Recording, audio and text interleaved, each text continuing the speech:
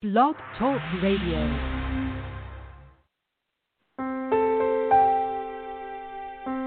Are you ready to awaken to the truth of your soul? Welcome to today's episode of I Dig Your Soul podcast with your host, Nadia Khalil.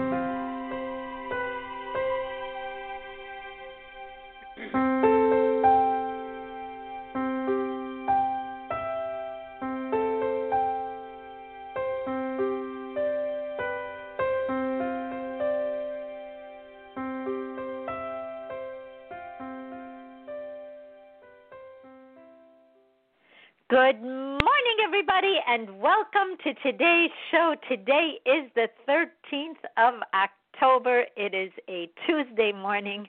We're still in the first part of the week, and it's starting to feel warm in Southern California. This is really our hot time, and then it's going to go down because I see people already wearing coats and different photos, and, it's kind of cooler, hats and cold faces, and I'm like, oh, I wish for that. You start to miss it. But either way, this same topic can hit you no matter what your weather is, and it's how to work our way out of depressing our passion. Because Christ defined depression as us not living in our passion, whatever our passion is. And it can be writing, it can be painting, it can be exercising, it can be cooking, it can be reading, whatever it is you really love to do. When you start to walk away from it, the doors that you have around you, the things you want to explore, you don't get to them. Because you're still just trying to do what you enjoy, and then you'll do what you feel might be a bigger challenge. But when your challenge is getting to the things you love, is it that's more important than your passion that you are doing right now? What is it? What is pressing upon your passion? Because that is the question of each one of our lifetimes. A lot of times we've already bought into the fact that we will not be able to do what we want. We will never really feel like we're completely happy. And we get so comfortable with that when we are happy, we dumb our happy down to bring us back to that place where we are comfortable. And we don't even notice we've done it. We think that's the way things should be. So I want to start today with letting go of the word happy. Happy is not a goal. Happy is an emotion. And like anything else in life, that emotions come and go. In 1 minute, you could feel happy about something, sad about something else, and feel like you can go into a complete depression over something else. All of that is temporary. It's going to slide in and slide out, and whatever you decide you want to do, you hang on to, and then you live it out.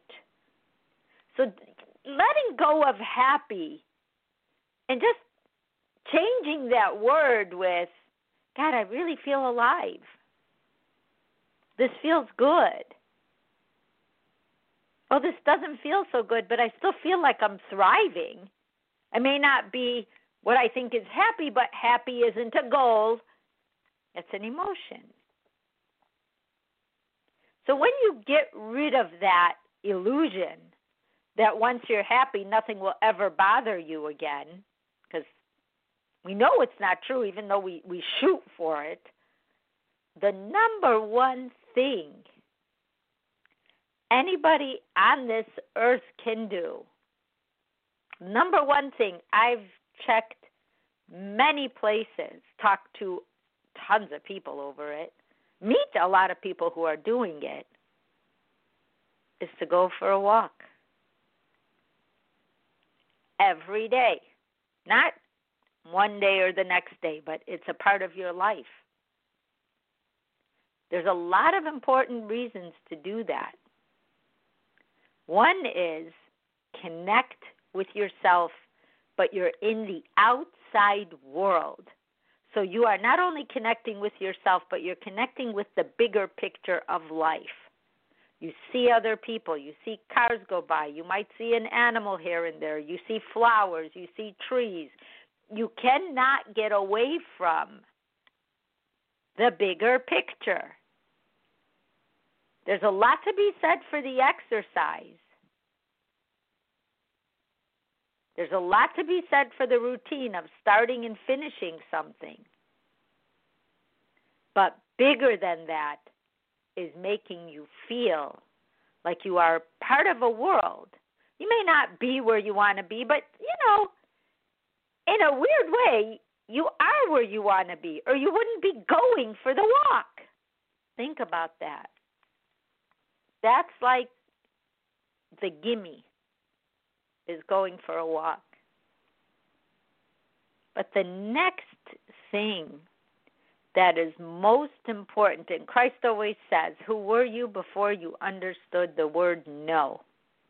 Before you realized, oh, wow, I can't do what I want to do because so-and-so said I'm not good enough, strong enough, smart enough, cute enough, whatever. Before that happened to you, make a list all the things that you loved most as a child. Not because you're going to want to do those things again. It may have just been climbing trees. But what do you take from that? That you like a challenge. That even before your mind got contaminated with everybody else's misgivings, look back at the people who gave you strength, who made you feel like you can do something that you didn't think you could do.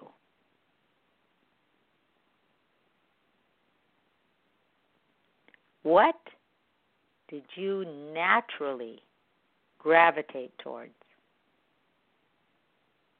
Did you like waving down the ice cream truck when it went by with its bells and you went to look for a quarter or whatever ice cream cost at that time? Did you laugh a lot until someone told you you were silly and then you stopped doing it? If you laughed a lot, that means that you generally have a composition of being happy. If you wave down the ice cream truck, maybe you're waving down a taxi now.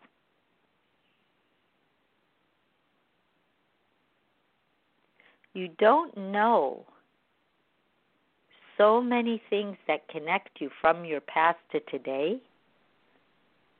But when you go back and think about where you were when you were the most free, and you translate that into today, how did you navigate high school? High school is the hardest thing for everyone. Everyone has a high school sob story or 2 or 3 or 5. But the sob story isn't what's important. It's how you navigated, how you accepted those challenges, how you faced them.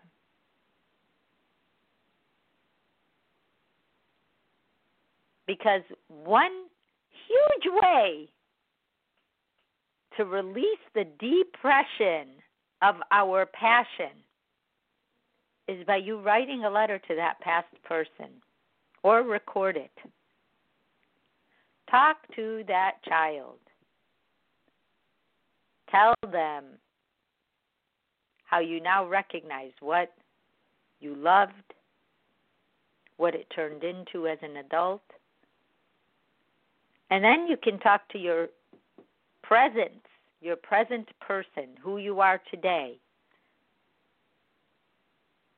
and tell yourself what you like about what you're doing. We can all come up with a list of what we don't like, but I don't really hear people come to me and say, but I like this about myself. I love this about my days. It always starts with what's wrong. And the thing is, we can talk about it, and you know it. You can go into it. You can grab somebody and stick them in a corner and not stop talking and not even care what they say. You're just so in your own head. But visit that past person that's already lived. Talk to this one and say, are you doing what you thought you were going to do when you were little? What did you want to do? How does that translate into today? And then write a letter to your future self. These are things I would like to see in my life a year from now, 3 years from now, 5 years from now. When you can look at your past, you can be in your present. And when you can be in your present, you can actually plan a future.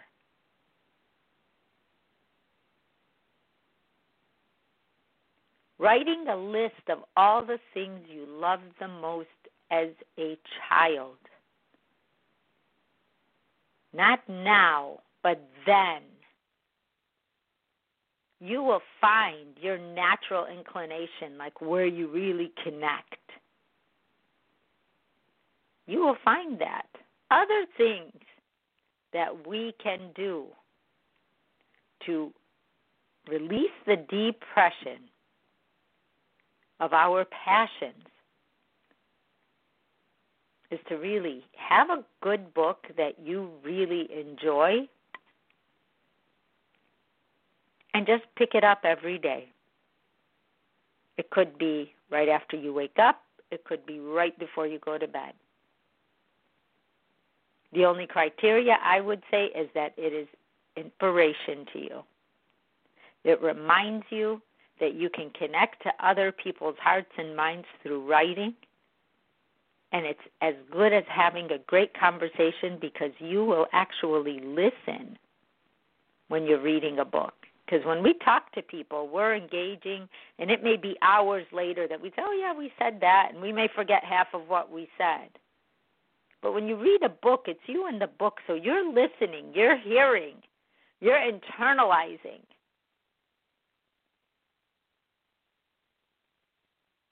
Because that is like, you know, when you have a car and you need to jump start the car works. You may not have driven it for a while, and you go to turn the ignition and it's dead, especially if you have an older car. But the minute you put the jumper cables on it, you have to keep it running for a half an hour after you do that. I don't know if that's still true today, but with the older cars, that's what they tell you. Go drive it around a little bit. You know, let it, like, get the juice going through it. There's a reason for that. There's a reason for us, too, to keep our juices flowing, to remember who we originally are, to look at what we've done with it, and to see how we can grow it even further. There is something about our childhoods where we set our blueprint. Whatever it is we thought then, we have spent our lives looking for. It may have taken a weird turn or a U-turn or a go back to the fork in the road and rewrite it. But none of it was in vain. It is who you originally are. That is where your capabilities live. That is where your potential lives. Our potential is what we see in our future. Our capabilities, what we're doing today. And our past is how we built it. But remembering that allows us to remember the strength that we have.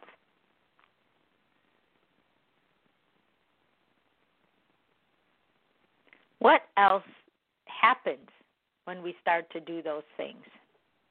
Let's say we look back and somebody along the way told us we weren't worth the jobs we thought we had. We weren't smart enough. We didn't do it. Because I know it's recording because the show is still going on, hopefully. I love Blog Talk Radio. It just gives me a challenge. So we go back to forgiving those who hurt us and releasing them, giving them back their limitations, their feelings about themselves, and reminding yourself what is you. Because it is your best bet of letting go of pain that you carried, because it's actually not your pain. It's their pain, and you're carrying it around. Think of how you never thought of no, and then someone told you no, and you're like, oh, wow, that's a possibility. I may not be able to do that. And then there you go, down that rabbit hole. But take angers that you've had, hurts that you had, like when you were really hurt, and remind yourself that everything happens for a reason. Everything does. Take the reason, give back the pain, and forgive. And while you're at it, forgive yourself. Forgive yourself for not knowing that you could give it back to them. Like, wow, I'm really sorry, heart and soul, that I allowed somebody else's pain, but I didn't know. But I allowed someone else's pain to run my life. And it's taken these years away from me, and this is what it feels like when people take things away from themselves and they can only share what they have. And now they're only sharing their pain, even though it looks like helping, even though they thought they were giving me direction. In my heart, I do forgive them. And I also want to give them back their energy. That's why they say forgive but don't forget. Because if you forget the lessons, you will be in a position of having to forgive another batch of people at some future point in your life. That's why we say you can't please everyone. You will never please everyone. I'm over here following my passion every single day, whether I want to or not. Sometimes it feels like to my detriment, but I follow it every day. And you know those classes I did, and we're doing these sponsored ads, and we're making this happen and that happen. And you should see the comments. Some of them are great, like, wow, I really need this. Wow, I love this. Oh, well, look at this person just trying to make money, dime a dozen. Oh, look at this person, just or whatever they say. I mean, we have to hide a lot of those comments because they're so cruel that you don't even want that negative energy around you. But in truth, they're only sharing. They're only sharing who they are. And the interesting part of it is the people who leave those really kind of mean comments, they're the ones who probably need the class the most. But they got so used to rejecting anything that can heal them or help them. Forget that it's me, anybody, because if they did it to me, that's who they are. They're going to do it to anybody. I just see it because it's my thing. I don't go checking everybody's stuff. But we have to give ourselves the space to not accept other people's pain. I don't get mad at their pain. I feel sad for it, for them, because now I'm like, well, okay, if they're going to say this publicly, imagine what's going on in their heads, in their hearts, in their minds when it comes to their growth. I'll never forget, I was watching a Dr. Phil show years ago, and there was a woman on there, and she was saying about her son, my son tells me he is looking for a job while I'm at work, but he hasn't gotten a job, so how could he really be looking for a job? So they put a camera up in their house, unbeknownst to her son, and they just kind of got a glimpse of, what does he do all day? Well, it turns out him and the couch are best friends, and he basically, ate, got up, sat down, watched TV almost all day, and that was his day. So Dr. Phil says, just not judging him, well, what are you doing to look for a job? Well, I make a couple of phone calls. I look through, I don't know if it was the internet or the paper at the time. This was a while ago. And Dr. Phil said, a job isn't going to come and knock on your door and walk up to you while you're laying on the couch and tell you that it just found you. It actually cannot do that. Your energy is telling everything to go away. So it's not going to come and find you where you are at. It's so interesting to think of life in this way because you can't get anything that you don't know how to get. Your job is to learn how to get there. Whether it's a job, whether you want to learn to cook, whether you want to take yourself for a walk, whether or not you want to read a book that's inspiring to you. Maybe somebody who's even just getting out of a rut. Maybe it's even something about maybe deeper thought. Maybe you buy a notebook and every day you write a small passage to your past, a small passage to your present, a small passage to your future. Maybe you write it once and you go back and read it over and over again. Maybe you remind yourself when you feel yourself go from 0 to 60 that a lot of that hurt you have stemmed from some interaction with another person, that you accepted that pain and you allowed it to be part of who you are, and that's all you've done. You haven't gotten past those feelings yet. So go back and remind yourself, like, hey, little kid me, that was okay. I now forgive them for what they've done. I'm now okay with what they've done. I can see a new room in my house. I can see more space in my home. I've just cleaned up all of my clutter. I can't believe that my house was this big all that time. I can't believe that my heart could forgive all of this time. Boy, that kid I was really kind of cool.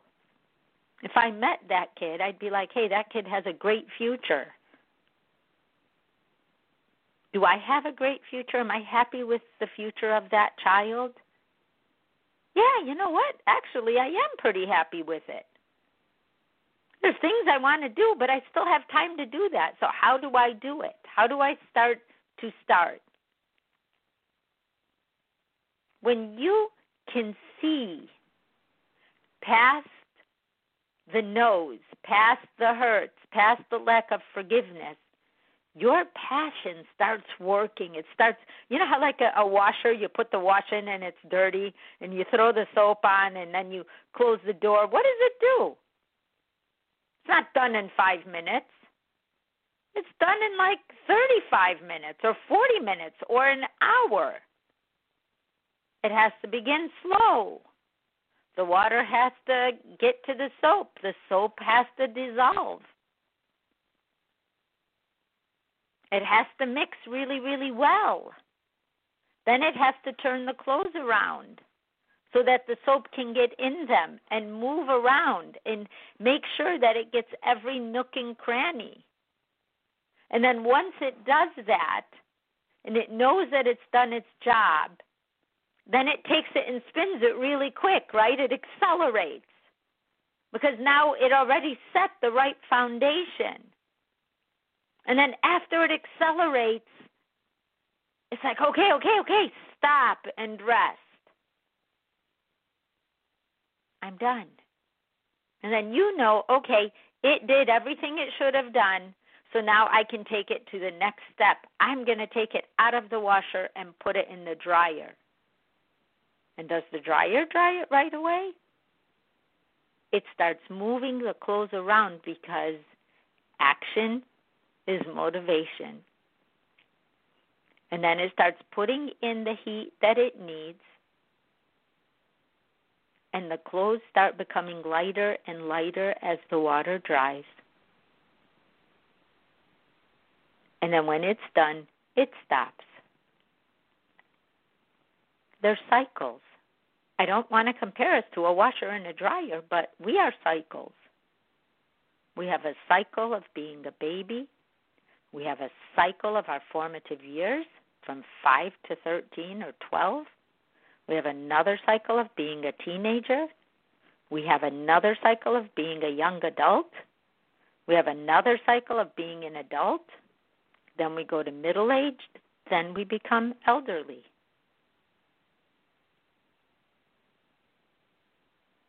Each year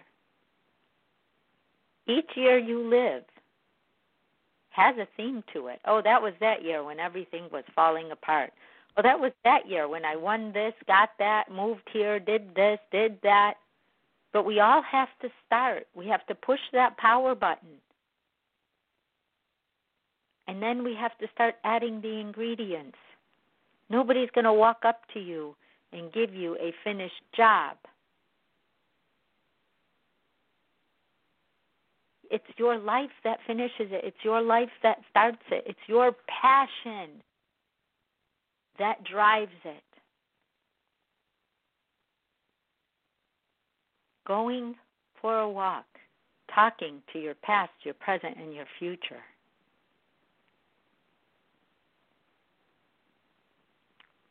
Just keeping track of what has hurt you so that you can release it. And letting go of the word happy and replace it